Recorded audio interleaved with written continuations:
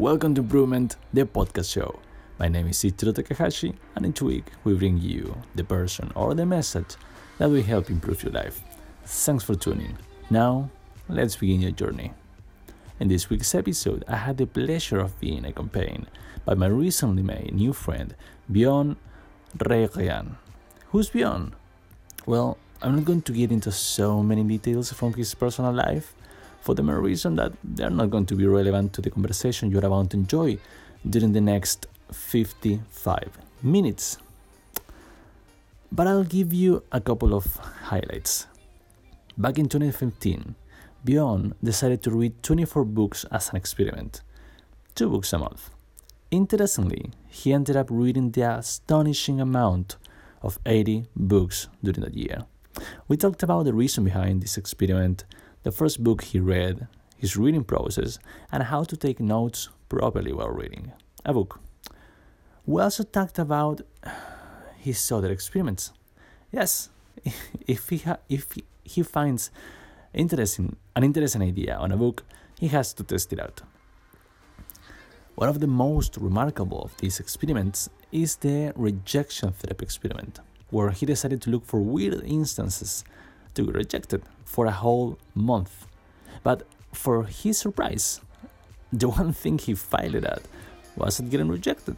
A square pizza and a shout out from Daniel Priestley, author of the book Oversubscribed, are now part of his life anecdotes. And if I were to add another highlight to the introduction of this episode, I will mention his experience facing his fear of public speaking. Anyways, without further to say, for my part, please enjoy.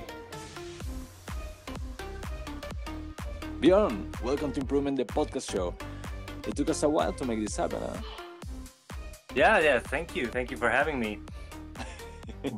I was thinking of how to start this episode, and I think that I'm going to rewind the clock a bit. What I would like to do is to go back to 2015, and in fact, check me if I'm wrong, but I understand around that time you started to read an immense amount of books. Could you take us back to that time frame? Yeah, for sure. Well, I haven't always read a lot of books. I mean, when I was younger, I've always been a slow reader, and I'm still a slow reader. I actually did a test like a couple of months ago, and I'm still below average in reading speed. So I didn't read much naturally because it didn't come natural to me because I was kind of a slow reader. I could read maybe 2-3 books a year on a good year when I was younger. But I've always been very curious, and I've always been interested in like nonfiction books, things about human nature. It could be spiritual books as well, but usually stuff that has some kind of base in reality. That was the kind of books that I've picked up since I was a teenager, I think. But when it comes to this passion that I have now, like I'm very much. So I'm reviewing books. I'm reading a lot of books, and this actually came from. I was inspired actually by Tai Lopez, if you know who that is. Absolutely. Yeah. Back in the day, he was all about knowledge and books, and he did some really inspiring content on his YouTube channel when he talked about all his books, and he shared some takeaways and all of that. And I thought, maybe I should try to read some more books. So I actually set up a challenge for myself. I think it was in 2015, something like that. It's hard to remember now. But I wanted to read 24 books. It was like a goal for me that was really big for me, like 24 books in a year. That's so much more than I have ever read. That's 2 books a month. It was a big enough goal for having me excited about it, and also a little bit like I know it would take a lot from me. So I started reading these books, and as I got into this challenge, I noticed that I was way ahead of my goal, that I would reach 24 books very easily.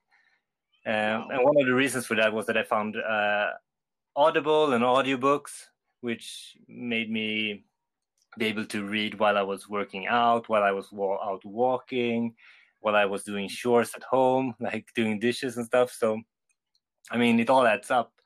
So I revised that goal like a few months into, okay, I want to do 52 books, like one book a week. That would be insane for me to do. And at the end of that year, I managed to read 80 books. So I got from reading, like, as I said, 2 to 3 books to reading 80 books in 1 year that year. And I really, the habit, it really became a really strong habit. And as I started to read more, I also got all these insights and ideas. So it was like every month was a paradigm shift for me mentally, because I wasn't used to getting exposed to this amount of ideas, new ways of thinking. So after that year, I could just not see myself anymore living a life without reading avidly. And I think that's how it started. Like, it started with that challenge and being inspired by Tai Lopez, and then it just became a really strong habit. And I started to love books. And I mean, you probably had the same experience if you read a lot of books, that once you read a book, you find either a topic or a recommendation in that book for 2 other books. So your reading list and your interest just grows all the time. What will be the book that you consider as the kickstarter of this journey? Do you good remember question. It's all a bit of a blur, but I remember reading Malcolm Gladwell's book Outliers. That was a really strong reading experience for me. I don't know exactly why, but I was in the beginning of this journey, and it was like, God, this book is so good. I need to find more books like this. So that was a big one. And I also read Sapiens just came out back then as well.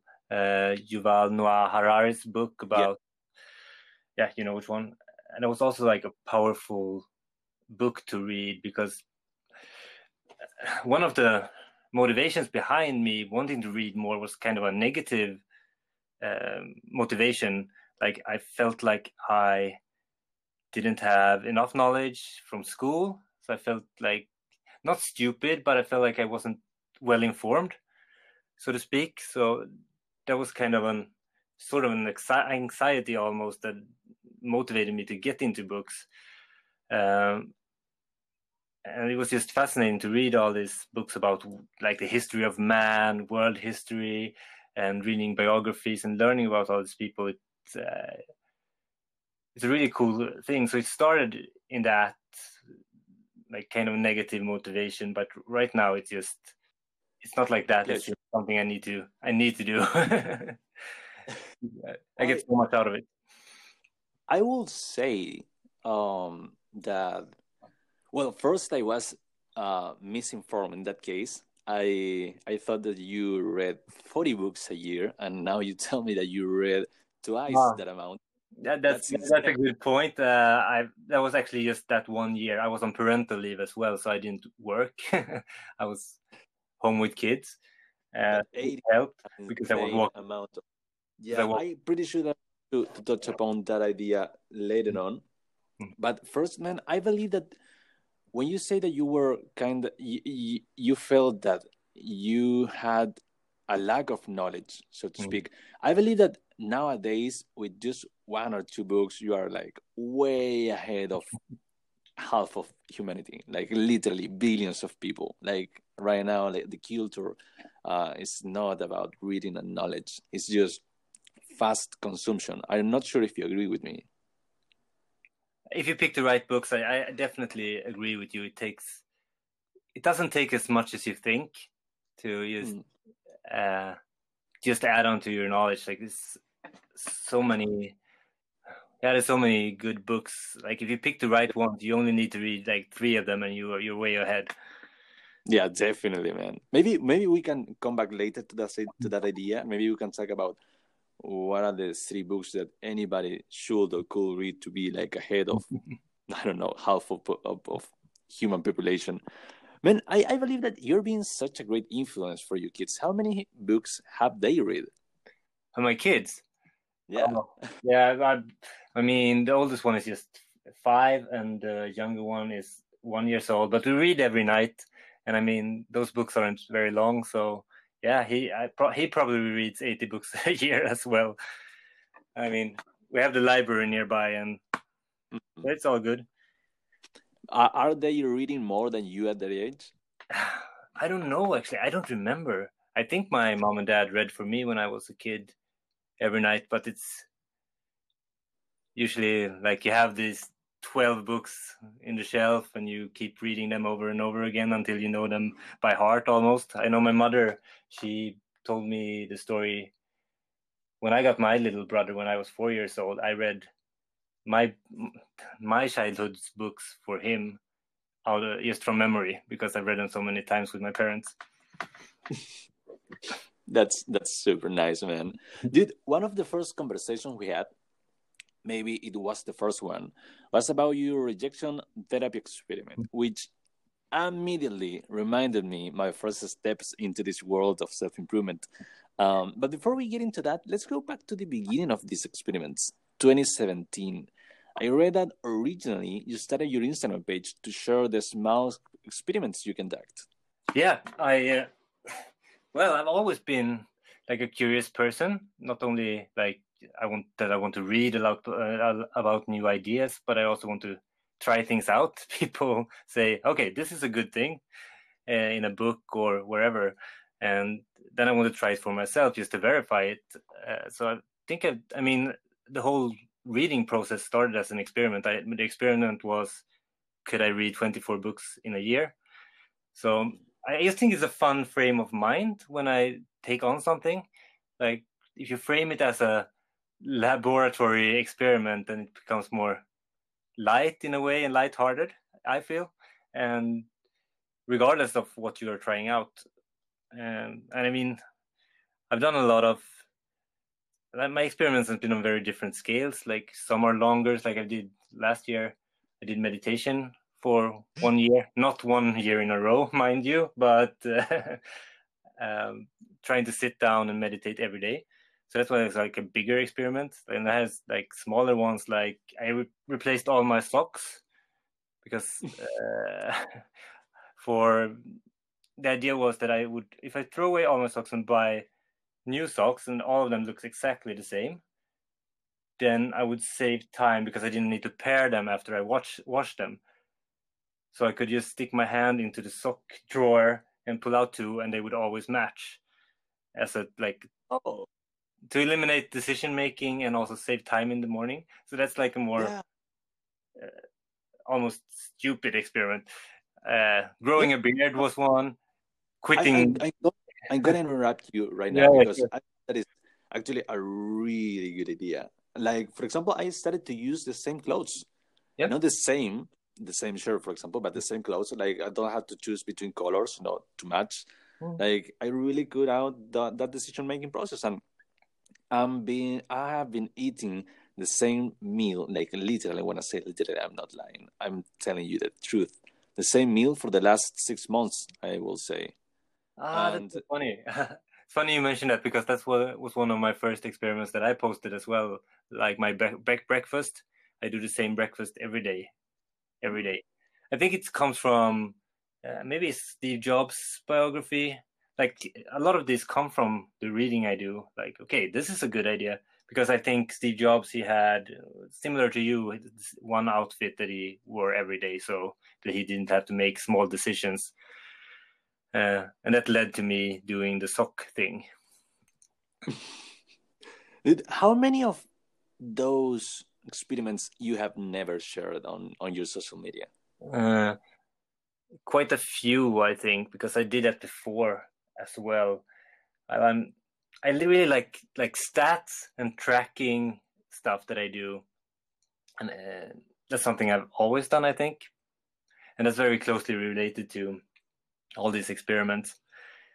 But I think I haven't posted about all of them actually, and I have a few ongoing as well that I haven't been able to post yet. I'm doing one now where I've actually trying to start a business, or I've always wanted to start my own business and try that kind of entrepreneurial lifestyle sort of, but I never come up with a good idea or the great idea. So I thought, what if I turn everything around and I get a business mentor first? Then I have to come up with the business idea. So that was one experiment that I did now, and just got myself a mentor for businesses, and that spawned a lot of business ideas actually. So it's kind of working. What else am I doing right now? I'm off caffeine since I read the book Why We Sleep. That's also more of a lifestyle optimization experiment. No way. I'm literally right now drinking my fourth cup of coffee of How today. do you feel? How do you feel? Feel pretty good, man. Yeah, that's good. I always tend to overdo stuff. That's the same thing I did. In Sweden, we have something called snus. It's tobacco that you put under your lip. And I've been on that for like 16 years or something. It's like smoking, basically, without the smoke. And the thing is, I tend to overdo stuff. So what I did was I took so much snooze during the day that I really got a headache at the end of the day. And same with coffee. After I quit nicotine, I drank more coffee. So I drank so many cups of coffee that I got headaches. I tend to overdo all these vices for some reason. Yeah. And that's why I need to get them out of my life, because I can't handle it. Yeah, I think it's absolutely a good experiment to try and test it out. I mean, if it's beneficial for your health, man, go ahead. I have nothing against coffee. It's just yeah. Actually, I also don't want to be like, when I quit stuff, I don't want to be like totally binary, like it's all or nothing. Like, I mean, I drink coffee in social situation. I just don't want to be dependent on it. That's what I think. Like it's the addictive part that I try to get out of my life.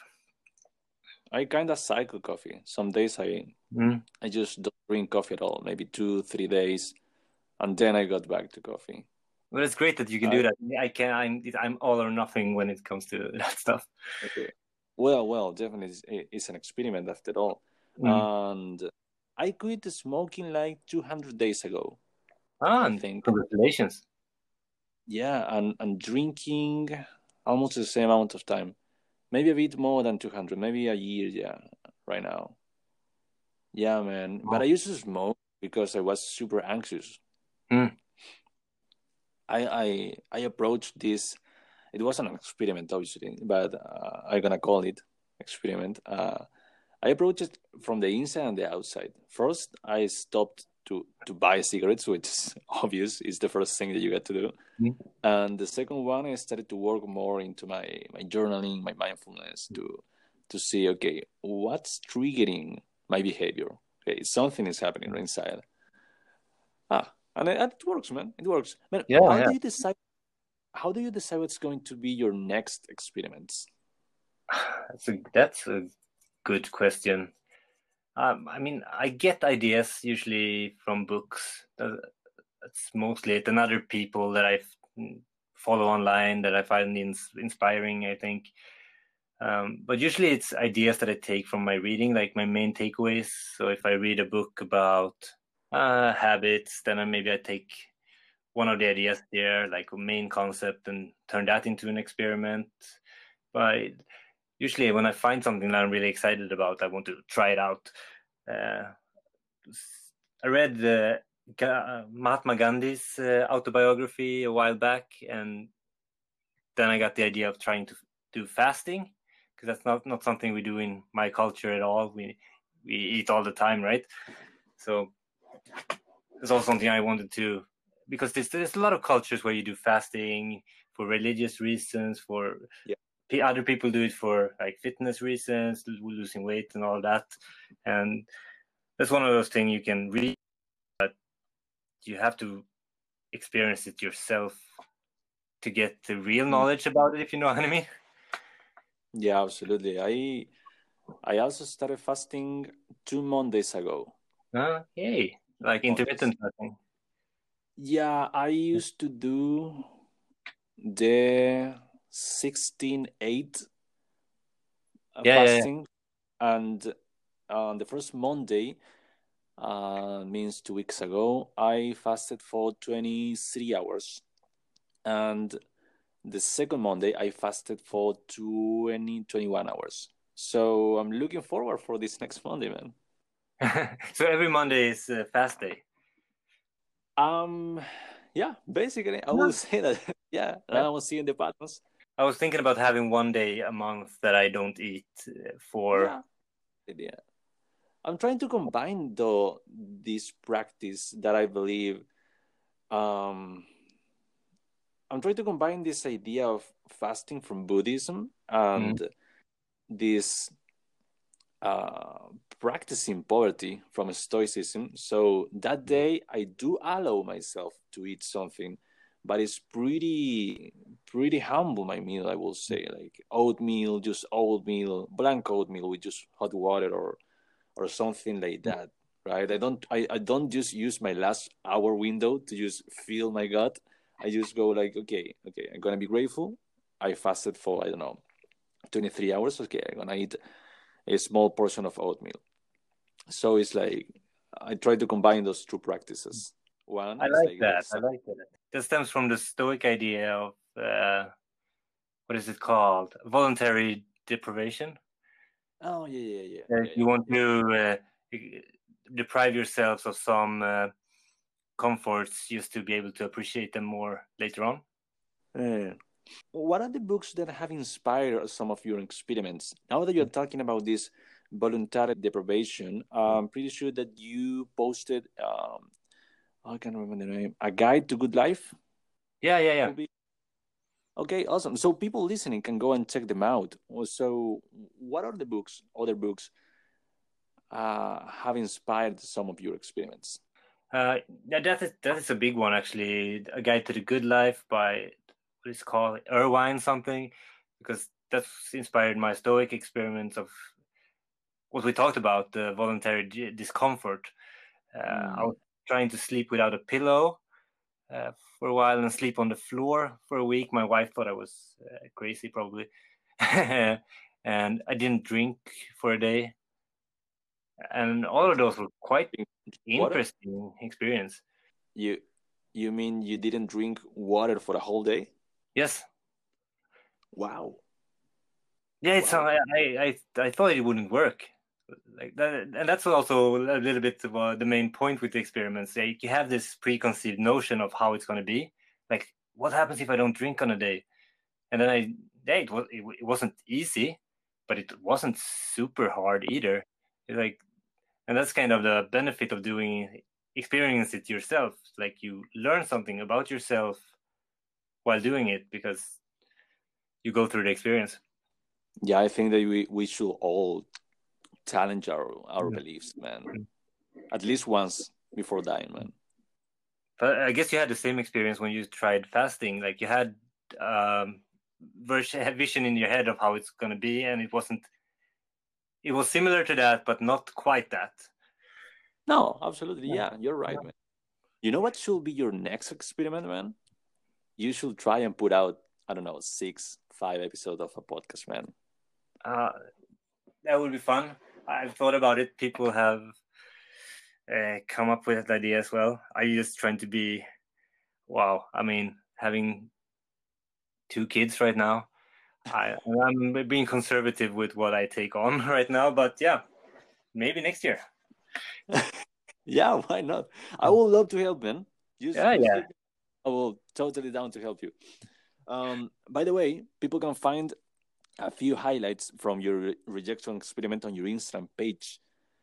Yes, dude, a whole month looking for rejection. Oh yeah, that was a fun one. That was part of. I have this book club that I'm running.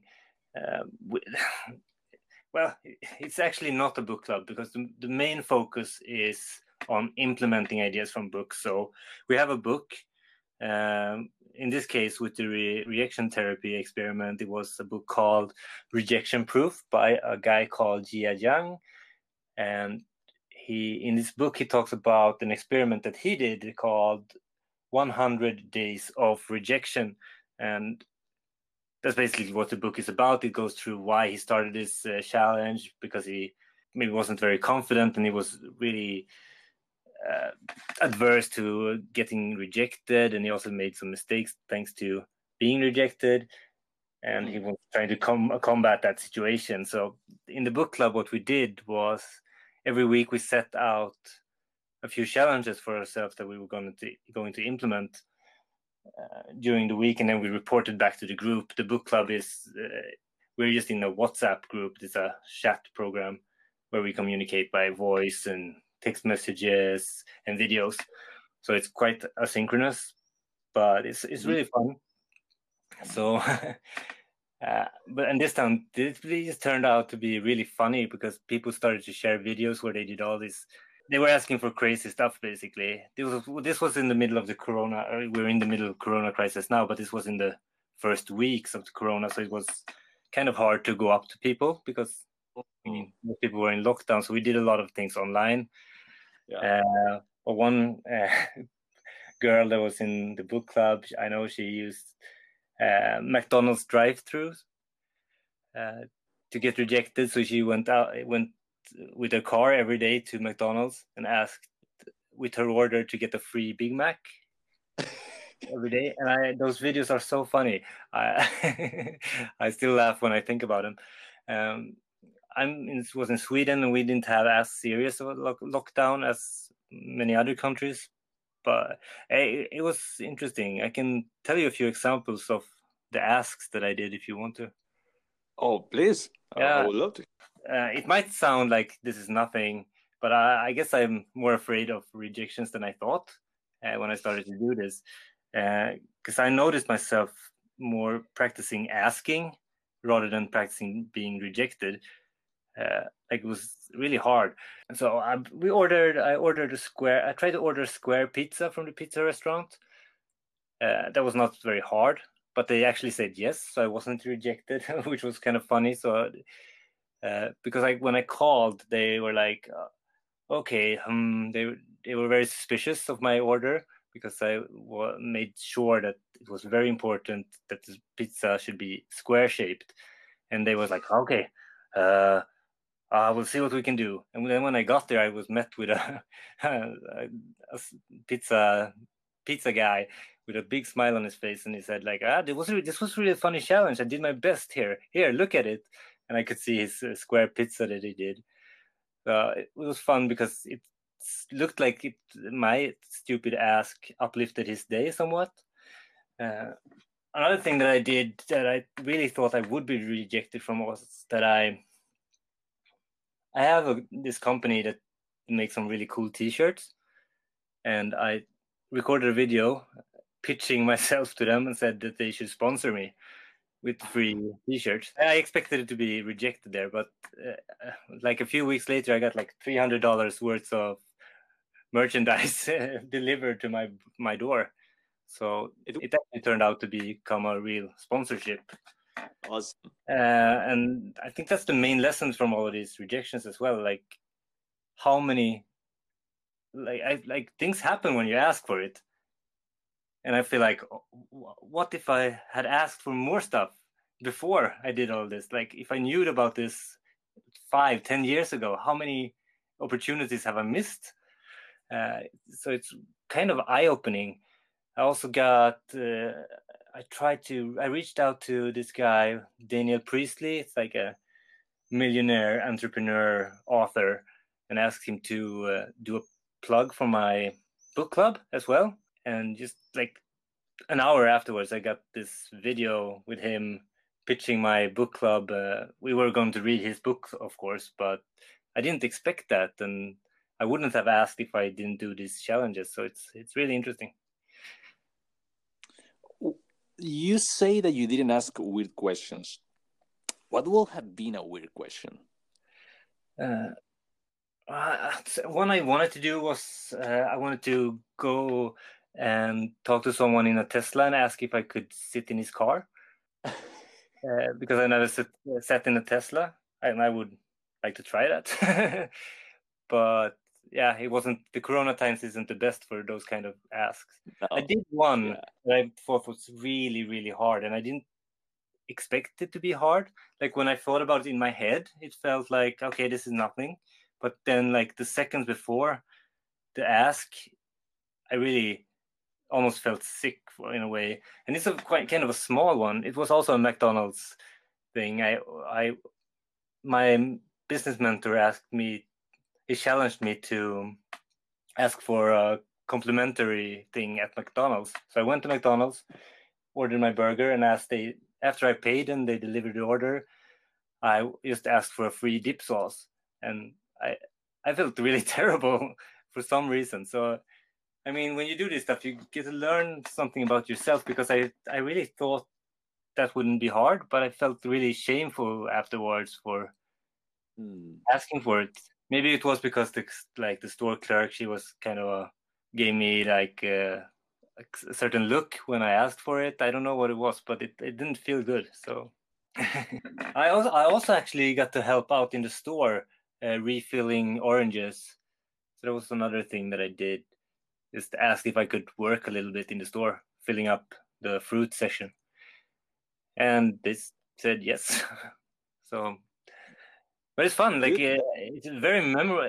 I mean, these are small things, and that's what I want to do later on. I want to redo this experiment when things in the world get a little bit better, so you can actually approach people without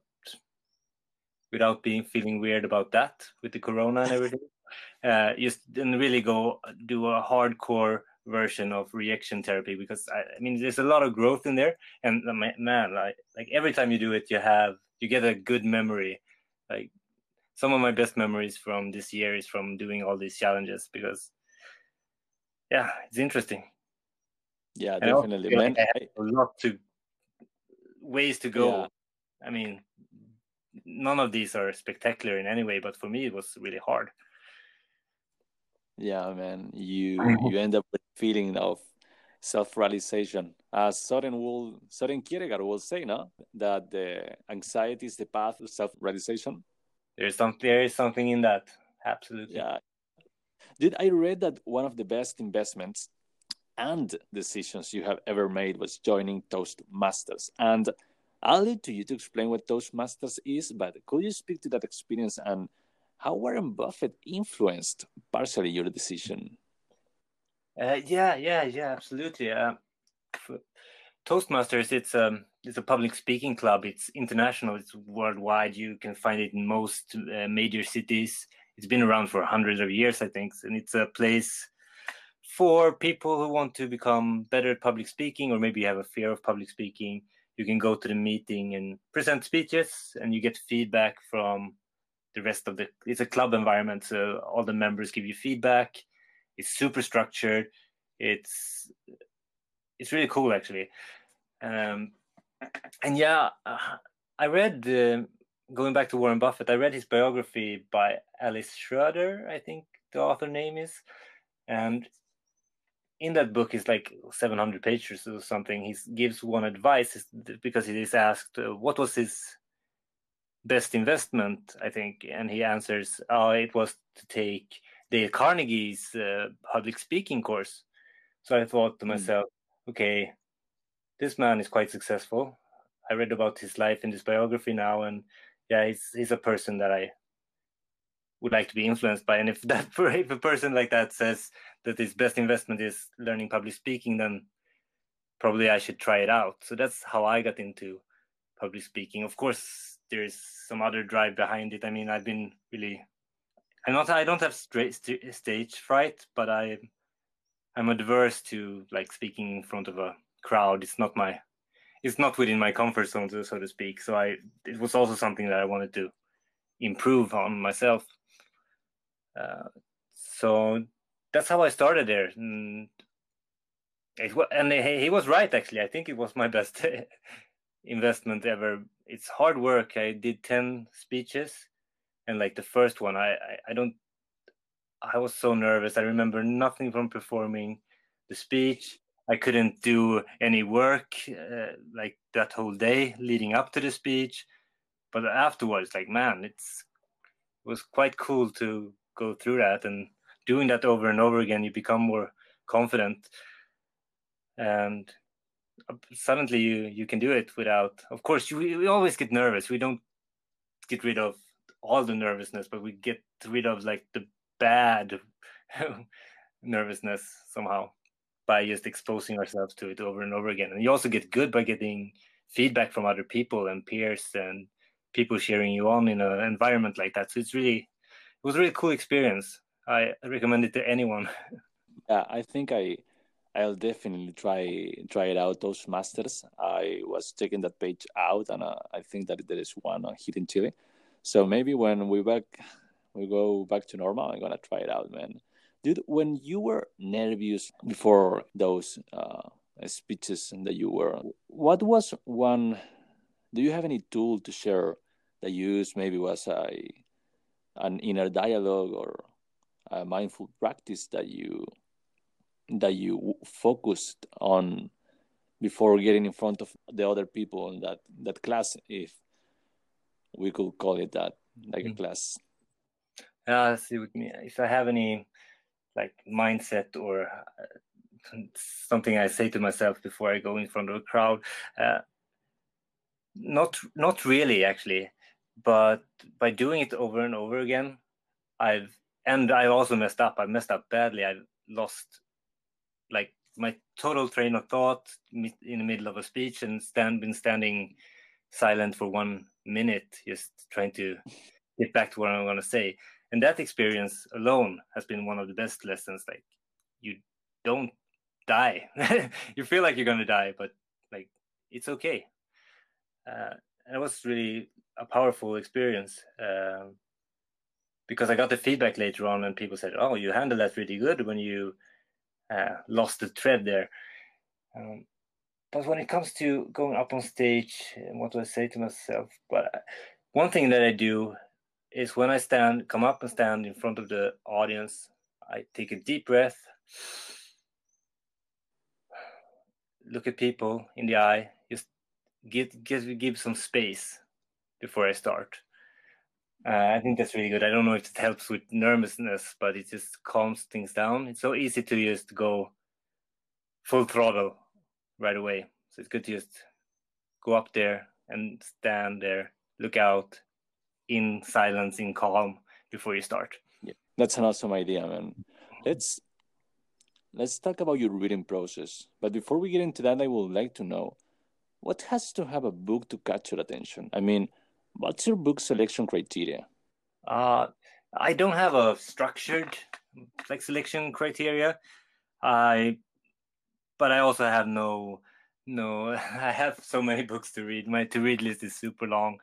I'm very spontaneous in how I pick my books, but usually I rely a lot on people recommending me books. It's either from the book community, like I'm very active in Instagram community where we first connected, and then books themselves can give you great tips for books because they usually have either the reference books inside, or you have the appendix, or like towards the end there's all the books or further reading section. That's a great sources for finding more really good books. And I also try to study reading lists from prominent people like Bill Gates. What is he reading? Warren Buffett. Charlie Munger is one of my favorite persons to look into his reading list. Actually, are you familiar with Real Social Dynamics? Yeah, obviously. Yeah.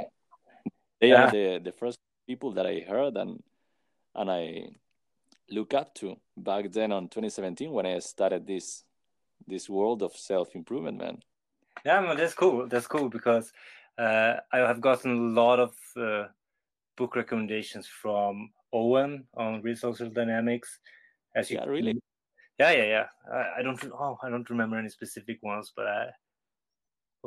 I picked a lot of books from his recommendation because most of them I just loved because there's a lot of psychology, a lot of human nature type books, communication skills. Like he has a lot of good recommendations. So prominent people from books and from the book community and people I trust there. That's where I get my books from. Now that you mention it, I gotta recognize that because of Julian Blanc, that is also part of RSD, I read The Power of Now from Eckhart Tolle and The Slide from Jeff Olson. And I think that, well, The Power of Now, I already told you, and we talked about this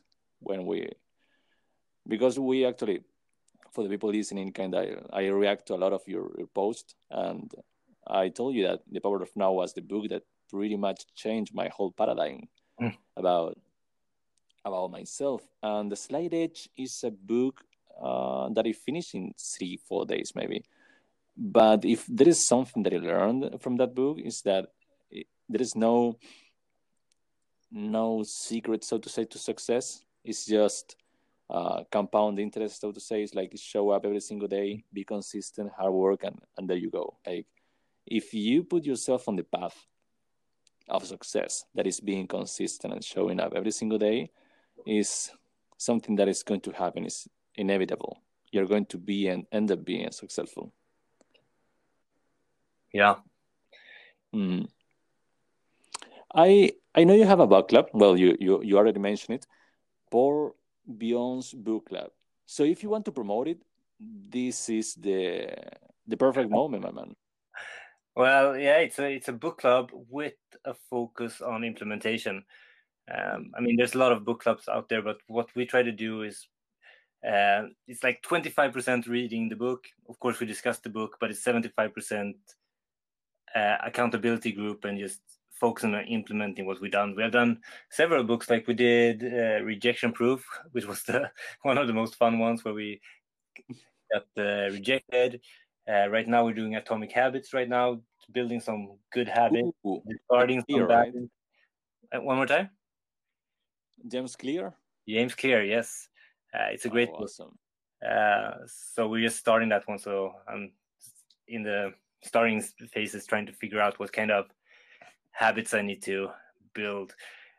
We've also done business books. We did Oversubscribed by Daniel Priestley with a bunch of people who are just starting up their services. So it's just good to get together, like-minded people from all around the world, reading the same book and taking those strategies, going out in real life, applying them, and then reporting back to the group. So it's both fun and serious. It's been going now. So I think I started in November or something. So I think this is 6th edition or so. So I'm always trying to improve the format. We have some live calls. We have the WhatsApp group where we, as I said, we talk through video, text messages, and voice. It's really fun. It's a great way to learn. I mean, your retention really skyrockets when you get into an environment like that, where you have to share your takeaways, where you have to implement it right away. It's quite different from sitting by yourself and reading a book. Dude, I still think that it's unbelievable that you read 80 books in a year. And that was that year. I actually, by purpose, reduced my reading, because I mean, you can read, if you read 80 books, how much action can you actually take? How much can you implement? Like, so I try to balance that in a way, because there's so many ideas in each book, and if you just I want to go back to this idea because I barely read one book every 2 months, if that. And it's not that I don't like reading, it's just that I spend a lot of time taking notes. So I think I could read one book a month if I didn't take note. But then I will feel that I will be leaving a lot of insights on the table. I don't know. Does that make sense? Yeah. It's it makes total sense. It's a dilemma. I mean, if you want to study a book, it's like there's a difference between studying a book and reading a book, I feel. I think like what both you and I try to do is study a book. We take notes. Yeah. We look at those notes maybe after a certain time. After 3 months, we review the notes. We write summaries maybe. That's more. It takes longer than just going through a crime novel after crime novel. I think that's going to be a good introduction for this next question. Could you share some tips on how people can make the most out of the time they spend reading, or perhaps you could share what does your reading process looks like?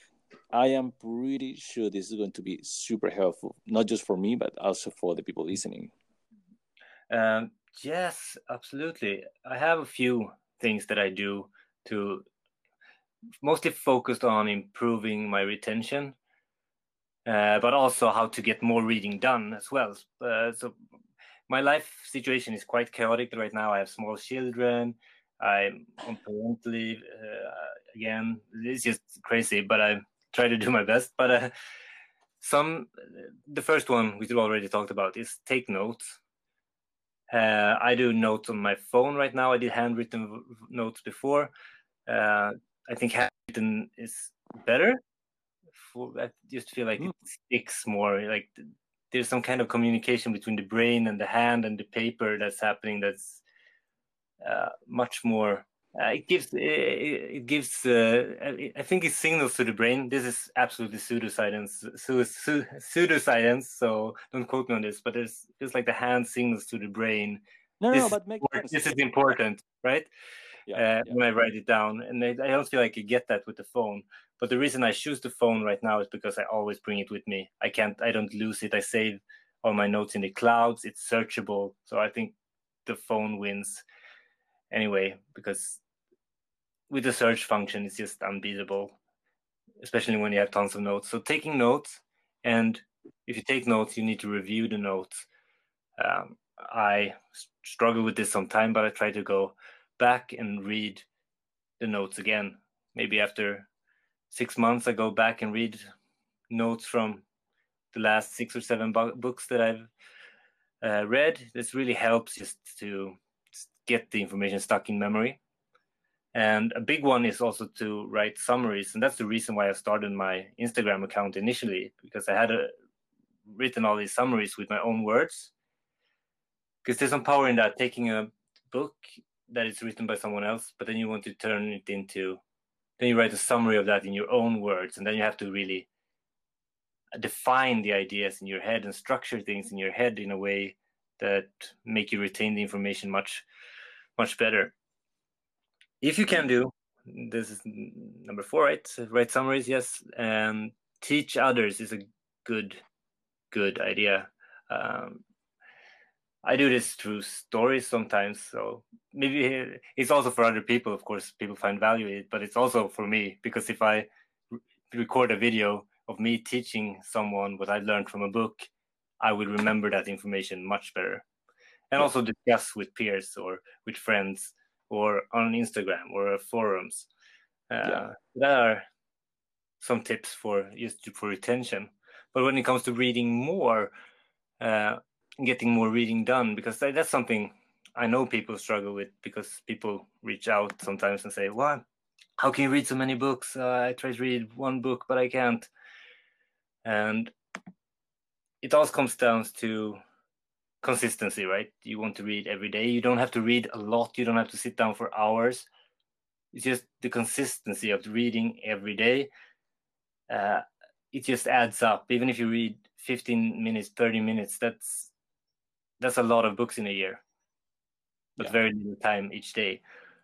And one thing that really, really helps me is audiobooks. Audiobooks, I know it's not my preferred format, but I take what I get right now.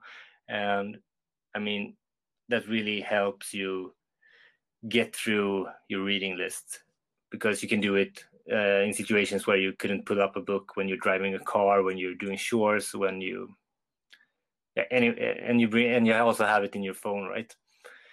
Yeah. Reading multiple books at a time. And why is this, right? Well, because during the day you're in different moods, right? You are in a different mood in the evening than you are in the morning, and from day to day your mood change. So you want to have books that support those moods. So I usually have a biography. I have maybe some how-to book, like the habit building book we were talking about, Atomic Habits.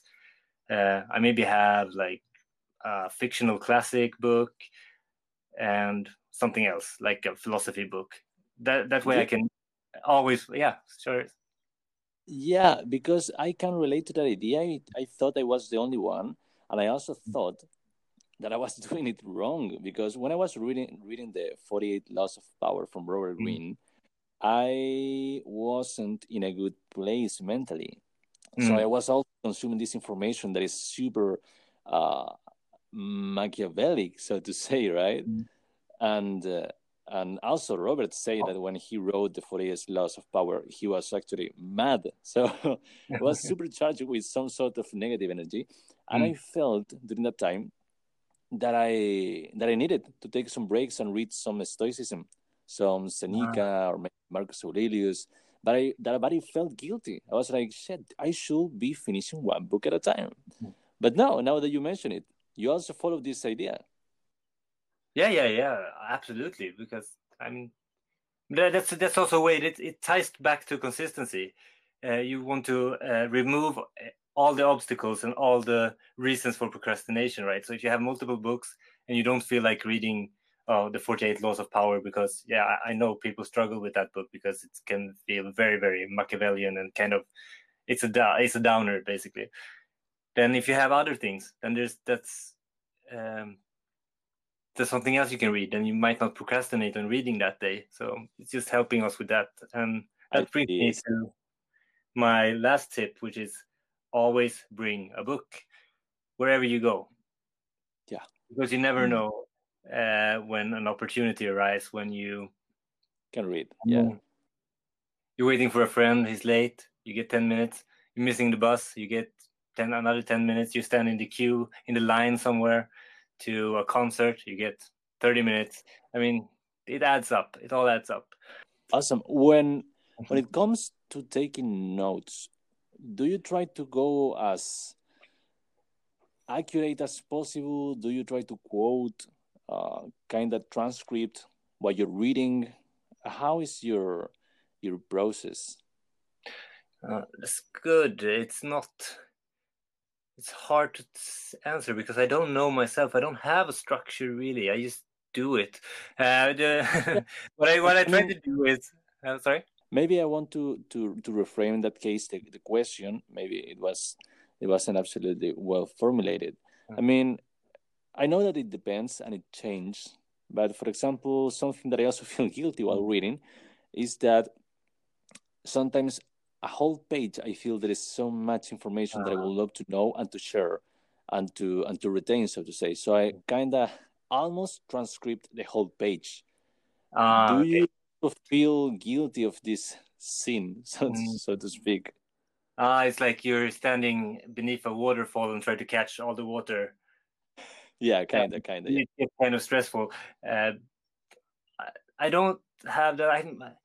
It's a little bit of like you have to let go somehow. Like I had the same urge. Like I read this book called The Denial of Death. It's a super dense book, psychology book. Like it's like every page is like just big ideas, mind blowing stuff everywhere. And you have to. I try to frame it like, okay, I'm going to read this book several times, and I just take the thing that stands out absolutely the most to me. So I take a sentence here, write that down, or I also write. I don't only quote the book; I also write down my own thoughts that are triggered by what I'm reading. So it's a mix between like underlining or quoting the book and my own thoughts. I write down book recommendations that I find from the book. I argue with the author on the pages sometimes. What's the third best book you can think of right now? The third best book? Yeah. Right now. A really good book. I mean, there's so many. I just take something. I like Influence by Robert Cialdini. It's a quite accessible book. Have you read it? I think that I read The Psychology of Persuasion. That's one. Yeah, that's one. I read it very early in my reading career, and it really blew my mind. Like it's very easy to take on, but it exposed me for the first time to all these cognitive biases that we have, the shortcut that the brain takes for making our days livable. Basically, we need to take shortcuts in our reasoning. Otherwise, every challenge would be like an insurmountable problem. And the thing is, people try to use those shortcuts to their advantage to either sell us something or we can use them to influence other people. And I just think that's one of those books that I thought to myself after reading this, like, wow, why don't we learn this in school? Why do we read all these other books but we don't learn stuff like this? Like, it was really mind-blowing to me. I felt like this is something that should be mandatory reading for everyone. It should be, man. I think the educational system, I'm not gonna start to criticize the educational system right now, but I believe that it should mainly focus, if there is some sort of revolution or reform, it should focus on social skills, definitely, on emotional intelligence, definitely, and teaching the kids how finances works. Like, math is important, but then teaching how to pay taxes, how to avoid taxes in some cases, how to ask good questions, man, that's super important. I can't remember who said this, but someone say that your quality of life is defined, the quality of the questions of a man define his quality of life. I'm paraphrasing this. I can't remember who actually said that quote. Anyways, I want you to think of a passage from your life where you were immersed on a huge amount of self-doubt. What would you tell to your younger self that he doesn't know, but that you currently know, and that it's going to save him weeks or months or years of unnecessary suffering or fear or self-confidence issues? What would you tell your younger self? Shit. Well, if they can do it, you can do it. Look at all. I heard something about, I mean, look at all those things around me. Now, right in front of me now, we have this computer. Like, people have made this thing. People like you. Look at that, like, 8-bit Nintendo, or what was it back then? It was the PlayStation, I think. PlayStation 2, right? That's people that make those things, those games. That's regular people. It's not gods. And if they can do it, you can do it. Tack Björn. Tack för att du var på Hoven. Men tack ska du ha. Sounded perfect. Awesome, man. Awesome. All the Swedes will just be mind blown by that. Man, thank you, Björn. Have a good night. No, thank you.